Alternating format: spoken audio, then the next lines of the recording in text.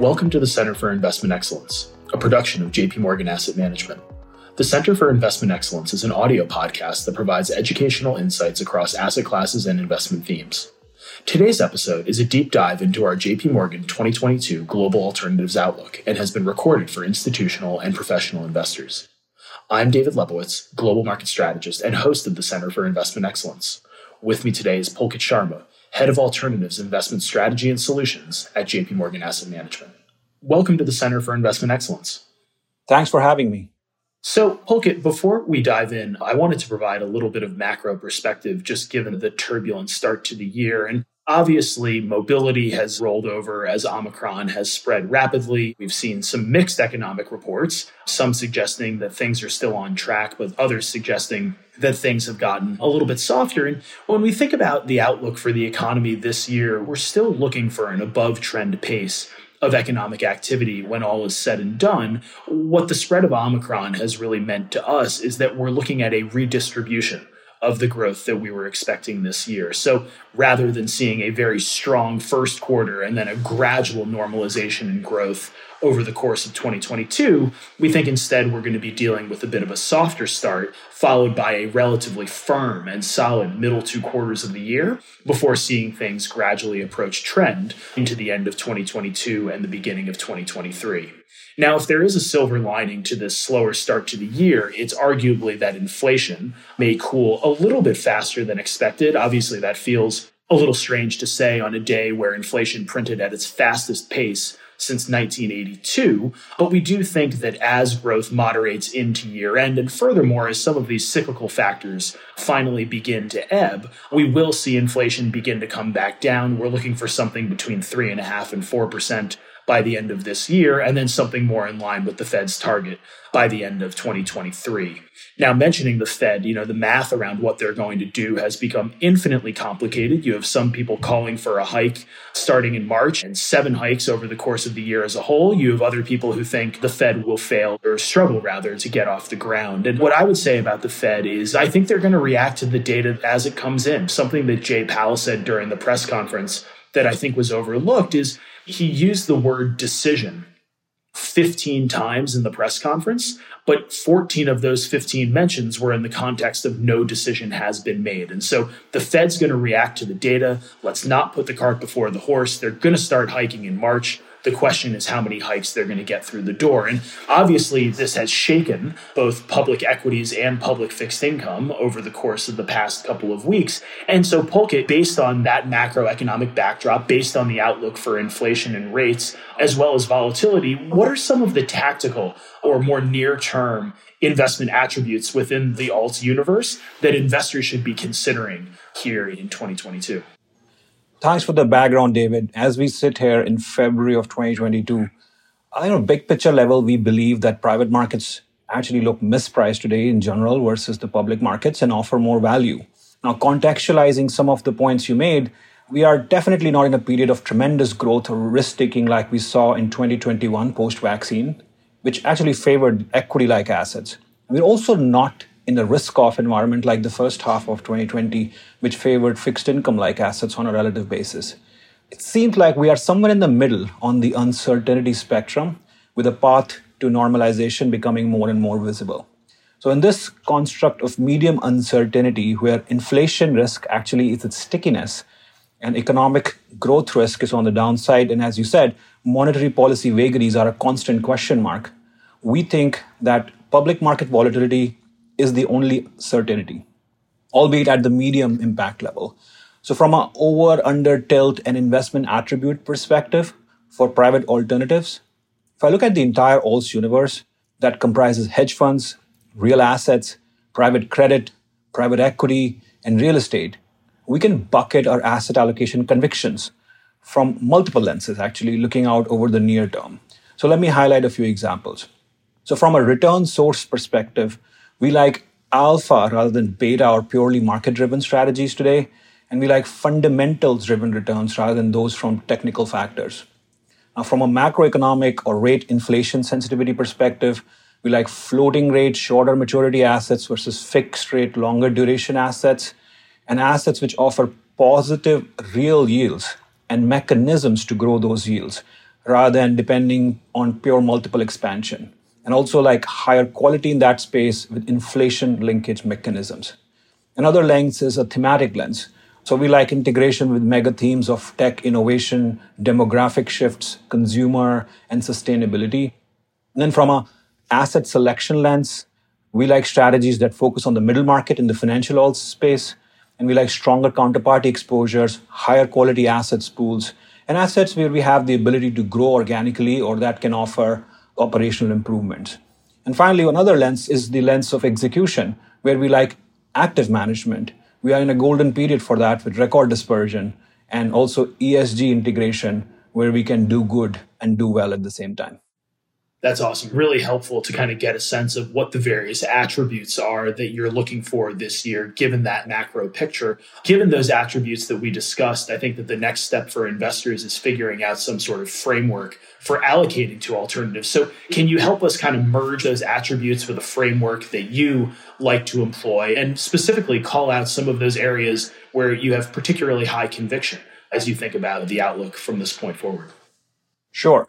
So from a framework or let's say an outcome lens perspective, the one word that best captures our high conviction is hybrids, which according to the Oxford English Dictionary is something that is the product of mixing two or more different things.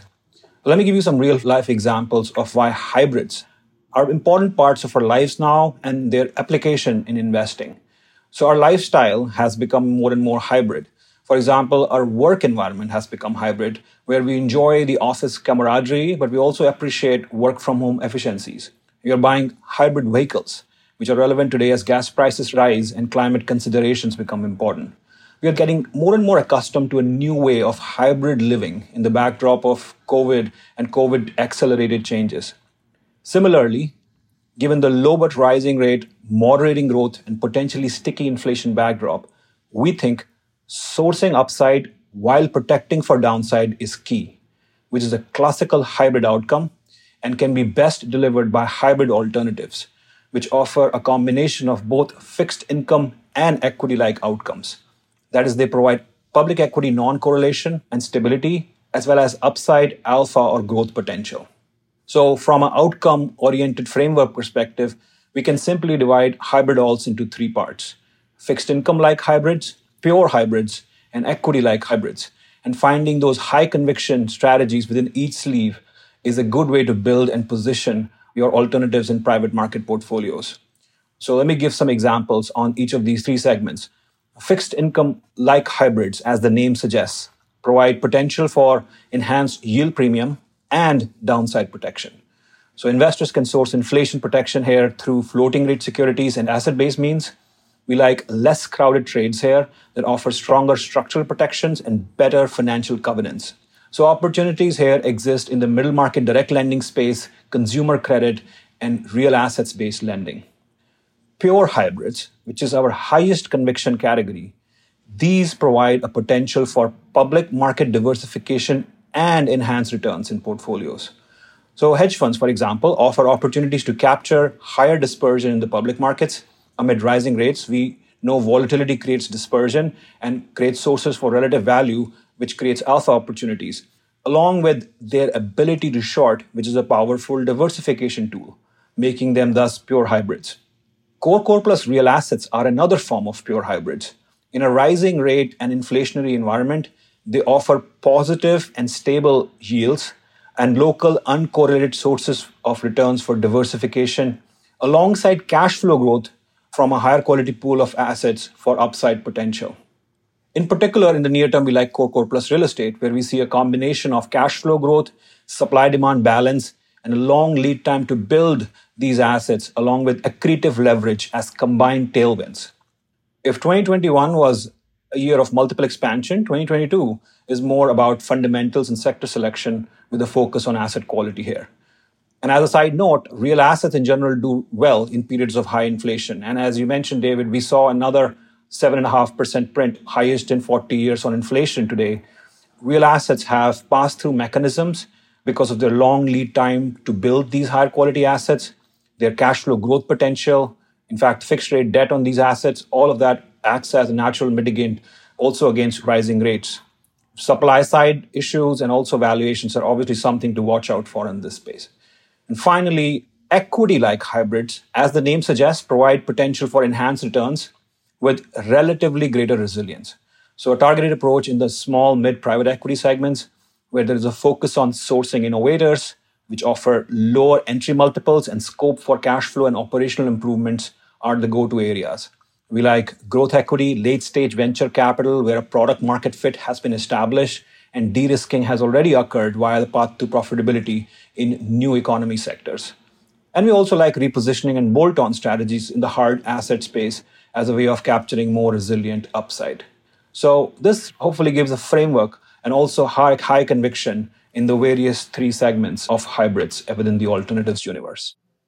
That was very helpful and certainly helps me in my mind build a framework for thinking about those three key sleeves that you laid out. I want to shift gears a little bit. And I noted earlier that public markets have been off to a bit of a rocky start, particularly given everything that's been going on with inflation and the Fed. You also mentioned the outcome-oriented approach that we always pound the table for here at JP Morgan. How do you think about alternatives solving some of the problems that public market investors have faced so far this year? And furthermore, maybe taking a longer term view, how do you think about alts solving the problems going forward over the longer term?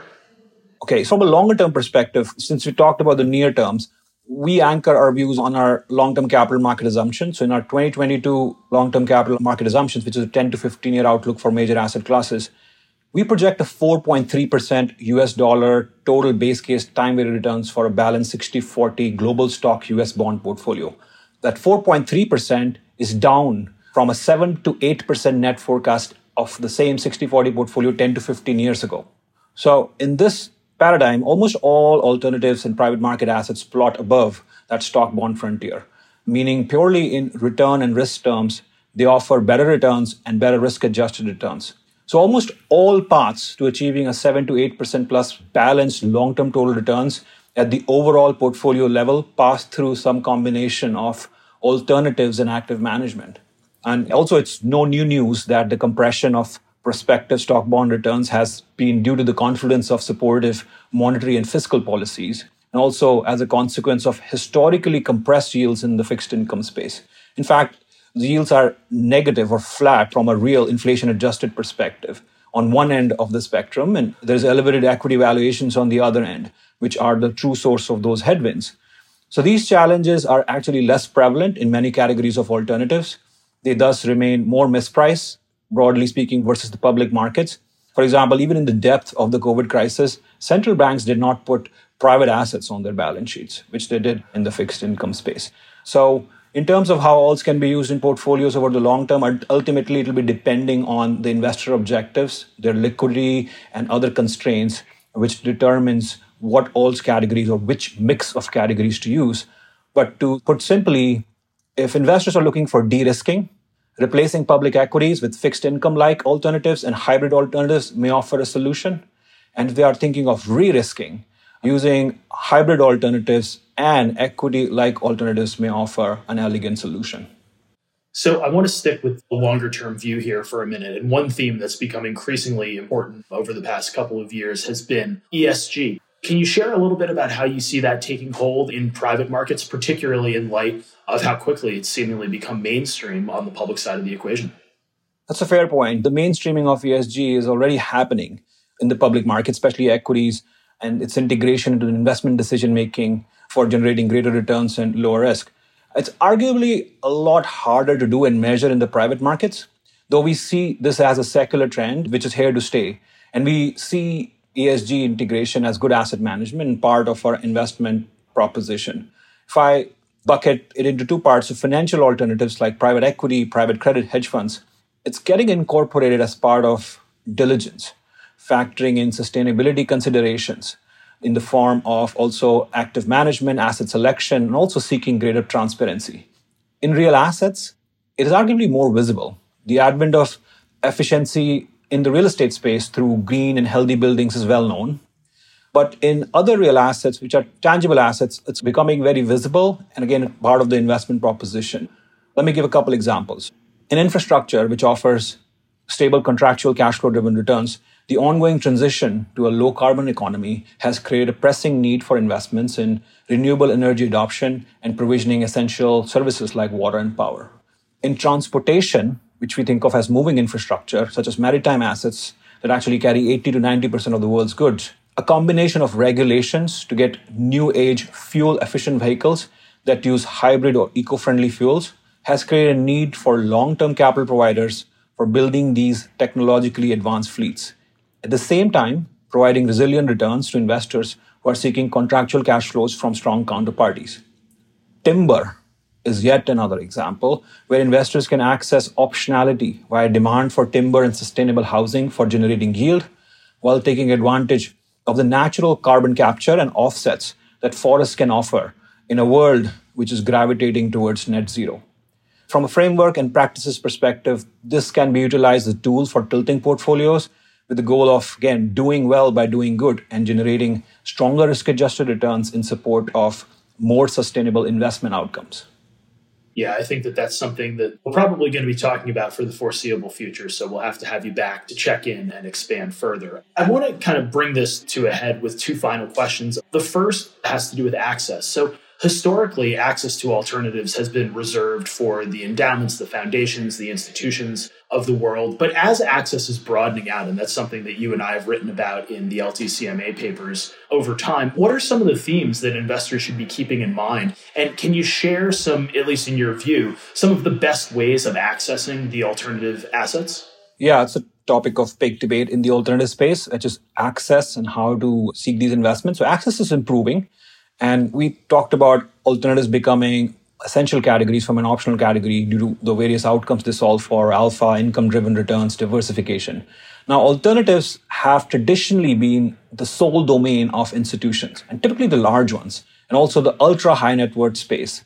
In fact, in our 2021 long-term capital market assumptions report, which David, you and I worked together on, in the ALTS-specific theme piece titled Alternatives from Optional to Essential, we show that large, and let's call them more unconstrained investors, like endowments and foundations, sovereign wealth funds, large public pensions, and also ultra-high net worth individuals have one thing in common, which is all of them have large alternative allocations, as high as 50% of total assets at the highest level for some of these unconstrained entities.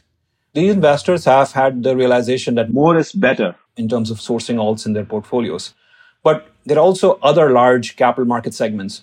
Institutional investors like insurance companies and corporate pensions have also been increasing their allocation, albeit in conjunction with their liquidity and regulatory constraints. Mid-institutional category is a new entrant also for seeking access. And so is the advent of retail investors tapping into alternatives via new structures. Now, the advent of finding right structures is creating a lot of innovation in the industry. So there are semi-liquid perpetual life vehicles, interval funds, investment trusts, non-traded vehicles, which are all getting formed and which will only improve access issue in the times to come. And we see rising allocations over the next decade for both institutional and retail investors, and having an asset allocation framework, investment process, diversified access points, and ability to execute will become essential for investment managers to meet the growing demands which investors have. In summary, I'd say for large investors who are already well invested in the alt space, they are looking for bespoke or completion solutions.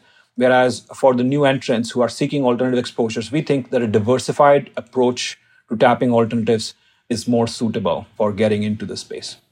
Excellent. So we've spent a lot of time today covering what's going on in alts, and we spent a lot of time on the opportunities. But maybe to close out here, just so that we're balanced, what are some of the caution signs or the risks that particularly new entrants to this space need to be aware of as they think about building allocations, building alternative portfolios? What should people be keeping an eye on here going forward? Yes. So these benefits do come with trade-offs. There are many trade-offs in alternative investing. I'm going to highlight a few. So illiquidity risk is one trade-off. There's dispersion of returns. There is tail risk. Illiquidity, for example, in the private markets, is actually needed to generate operational improvements or source and manage assets in the private markets. It's important for investors to understand the benefits and trade-offs of alternatives across the illiquidity spectrum, and especially in the context of their own liquidity tolerance and investment time horizon, and then ensure a diversified execution to generate the outcomes they seek. In alternatives, implementation styles and structures are key, and illiquidity comes in many flavors, from daily to quarterly to semi-annual, with locks to long locks. And these trade-offs, again, each of these trade-offs are not equally distributed across different alternatives. Another trade-off is dispersion. Again, dispersion in alternatives comes in two flavors. For capital appreciation or volatility mitigating alternatives like private equity and hedge funds, tapping manager dispersion is key, which could be very high relative to, say, in the core alternative space. Because for such assets which are higher quality, tapping intra-category dispersion, which could be high year to year, is key. So there are different kinds of dispersion, and this is relevant both across and within the categories. Thus, active management is better. And then from a tail risk perspective, the idea that returns are not follow a normal bell curve and individual categories of alternatives can have drawdown events, building a well-diversified portfolio which spans alternative categories, styles, sectors, and geographies is the remedy to diminish this, as alternatives do have a lot of non-correlation versus each other. So we think broader is better, and it's important for investors to understand also the apples to apples risk and return measurement issues, which we'll leave that discussion for another day. So I will say that investors appear to have reached the conclusion that the long-term benefits of alternatives in private markets do outweigh these challenges. And then from an asset allocation perspective, we believe that for building alternatives portfolios, more is better, broader is better, and also active is better. I think that's perfect. Maybe to put a bow on it, alternatives, as you've always said to me, not only help diversify public market holdings, but they can diversify one another as well. And I think that that's something we really need to impress upon our clients here as the access to this asset class continues to improve going forward. So with that, Pulkit, always a pleasure. Thank you again for joining me, and looking forward to having you back on the channel sometime soon. Great. Thanks for having me, David. Thank you for joining us today on JP Morgan's Center for Investment Excellence. If you found our insights useful, you can find more episodes anywhere you listen to podcasts and on our website. Thank you. Recorded on February 10th, 2022.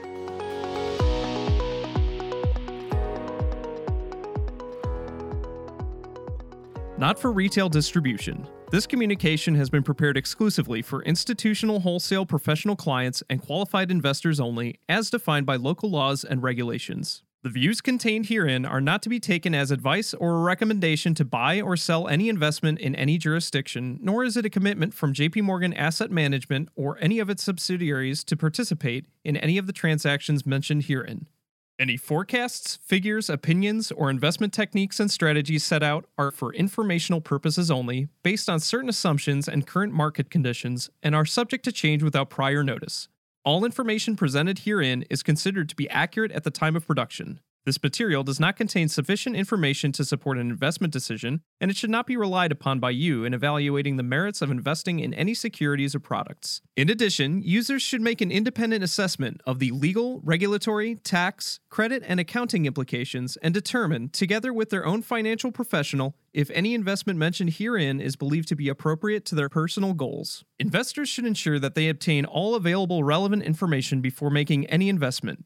It should be noted that investment involves risks. The value of investments and the income from them may fluctuate in accordance with market conditions and taxation agreements, and investors may not get back the full amount invested. Both past performance and yields are not reliable indicators of current and future results. JP Morgan Asset Management is the brand for the asset management business of JP Morgan Chase & Company and its affiliates worldwide. To the extent permitted by applicable law, we may record telephone calls and monitor electronic communications to comply with our legal and regulatory obligations and internal policies. Personal data will be collected, stored, and processed by JP Morgan Asset Management in accordance with our privacy policies at https://am.jpmorgan.com/global/privacy. This communication is issued by the following entities.